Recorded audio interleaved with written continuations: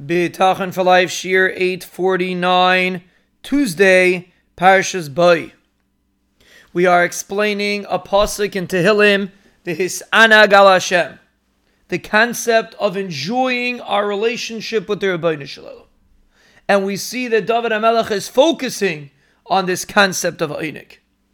It's actually interesting because Chazal used this pasuk to explain the concept of Einig Shabbos. Chazal say when a person has Einig Shabbos, the pasuk says, "V'yiten lecha mishales libecha." He'll be zeicha to have whatever he wants. And they explained it from this pasuk. So Chazal are understanding that Einig Shabbos is an example of the His'anag al Hashem. Why? Because Shabbos is a day that we relate to the Rebbeinu Shalom, like we explained in the Shabbos for Life Shirim.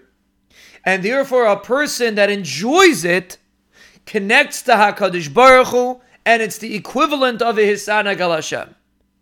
It's enjoying a relationship with the Rebbeinu Shalom. Every enjoyment means there's a connection to it.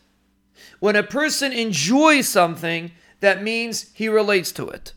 When a person does not enjoy it, that means it's foreign to him. If you try a new food that you never tried before and you don't enjoy it, it's because you're not used to it. You enjoy something that you connect to. That's the source of Einig. So when a person is connected to the Rebbeinu Shalom through Amunah and B'tachan, when he strengthens his relationship and he walks around feeling HaKadosh Baruch Hu's presence, feeling HaKadosh Baruch Hu's love, that's V'his'anag al Hashem. That's what this pasuk is referring to. And we see a similar concept. We say in Shabbos, in davening, Am medushne Einig. Klal Yisrael are called a nation that are medushan with Einig. They simply enjoy. What does it mean they enjoy?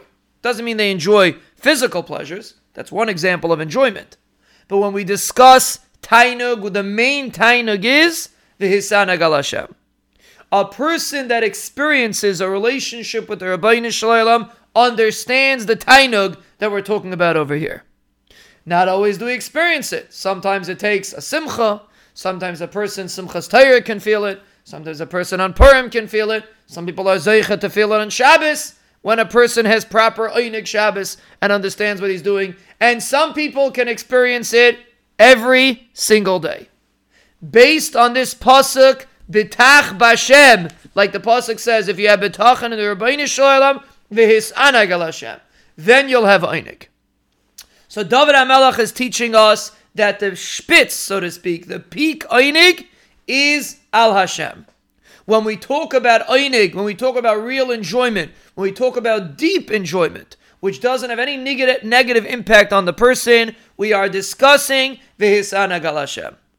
That's the concept of Einig that we talk about. Whenever we see the concept of Einig, it means that a person has a relationship with the Rebbeinu Shalom. However that relationship plays out, through Torah, through Tefillah, some people through singing, through mitzvahs. However a person develops that relationship with the Rebbeinu Shalom, that will give a person Einig.